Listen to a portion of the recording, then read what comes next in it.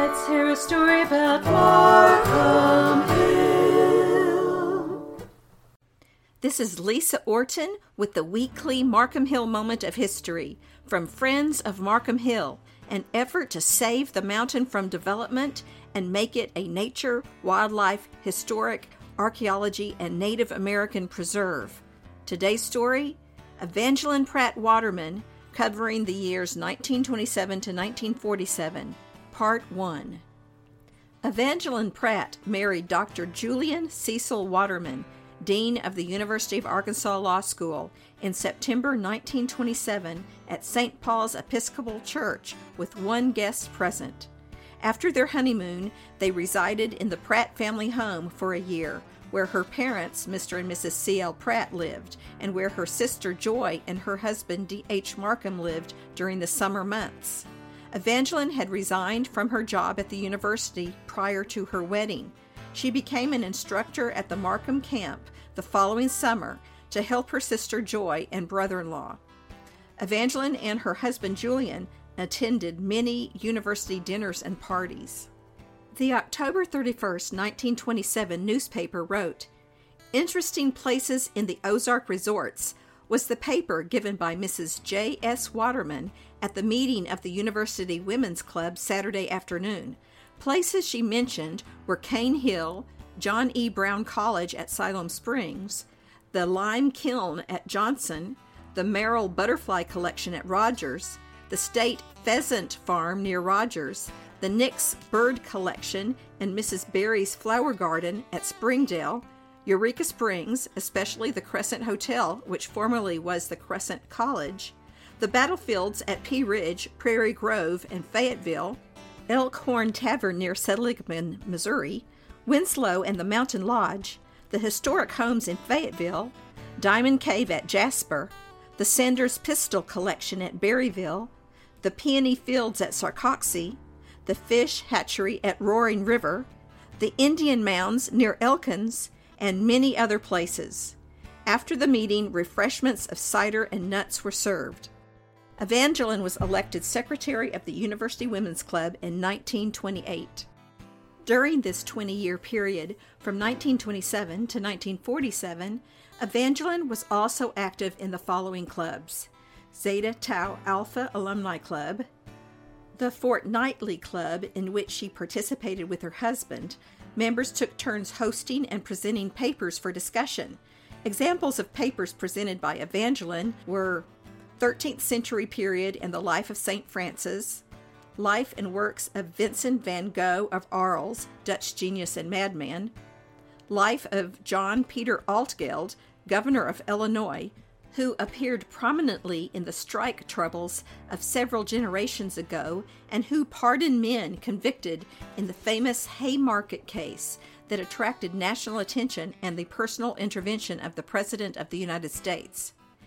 And Life and Work of William Henry Stiegel, early American immigrant glassmaker, whose now almost priceless flint glass and other specimens, white, clear, and colored, grow more and more rare with the years. The list of Evangeline's clubs continues. 20th Century Club, where women took turns hosting and leading discussions on books. Examples are Mark Sullivan's Our Times, Henry VIII, and An Iceland Fisherman by Pierre Loti. In 1934, Evangeline was elected vice president. In April 1939, Evangeline presented the program on Napoleon of St. Helena by Octave Aubray. Another of her clubs was the American Association of University Women, AAUW. Modern Literature Club, where women took turns hosting and reviewing books. Examples are Evangeline's reviews of Life of Karl Marx by Franz Mayring and Books That Have Changed Our Mind. Fayetteville Garden Club, where women took turns hosting and presenting the program. Examples are Evangeline's talks on the Missouri Botanical Gardens, landscape gardening, wildflowers, and native plants that may be used in home planting. Evangeline served as president for at least 1 year. League of Women Voters. Evangeline joined in January 1945. In March 1928, Evangeline's sister Joy Pratt Markham gave birth to her only child, Gay Pratt Markham. His legal name was Egil, but he was called Pratt and later Gay. The Pratt family home was now even busier during the summers. In January 1929, Evangeline and Julian moved from the Pratt family home to the former home of the H.R. Rosen family at 500 North Vandeventer in Fayetteville. Evangeline's parents had given her some land near the Pratt family home to build a house. It was completed by the end of 1929, and she named it Dogwood Cottage.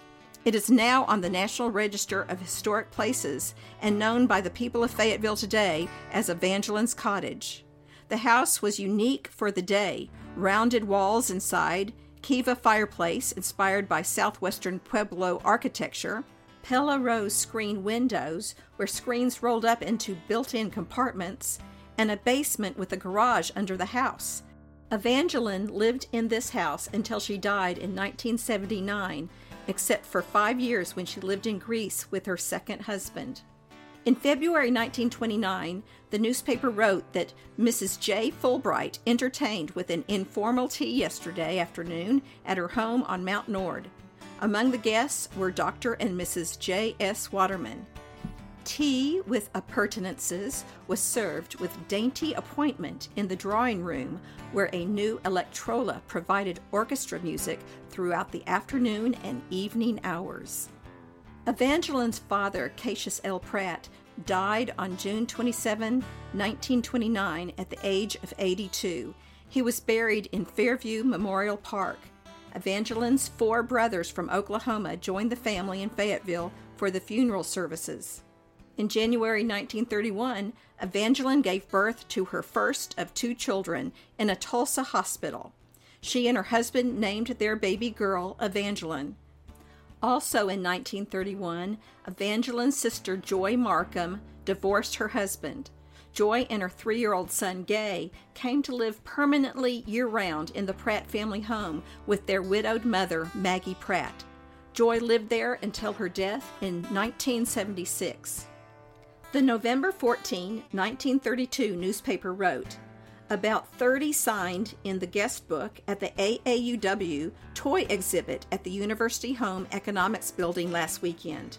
A pre-Christmas interest was shown in the lists posted on the bulletin board, giving titles and prices of books and classifying the toys by their interest for children of especial ages and their educational purpose. Several university teachers brought their classes to visit the toy exhibit.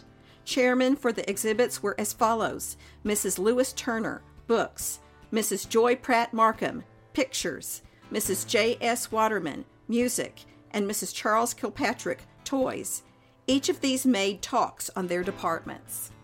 The final newspaper article for today's weekly is from August 28, 1933. The newspaper wrote, "The hilltop camps, Camp Sunset for boys and Camp Sun Up for girls, directed by Mrs. Joy Pratt Markham at her home on the West Mountain of Fayetteville, closed their 13th and 7th seasons respectively last week. A spectacular event of the closing program was a circus given before an audience of Fayetteville people and visiting parents of the campers. Members of both camps and the staff took part.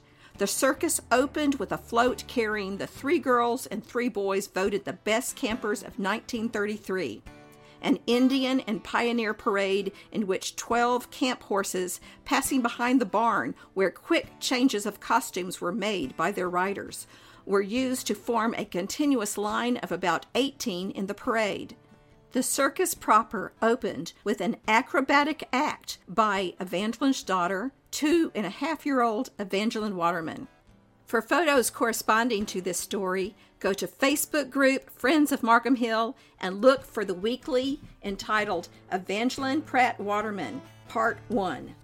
To keep up with our effort to save the entire 144-acre Markham Hill property from development and make it a preserve, join our Facebook group Friends of Markham Hill, sign our petition, request a free yard sign, and help us ask the developer over and over again, Specialized Real Estate Group and out-of-state money behind them, Robert M. Dant, to please be willing to sell the entire property to a conservation group who will preserve it all.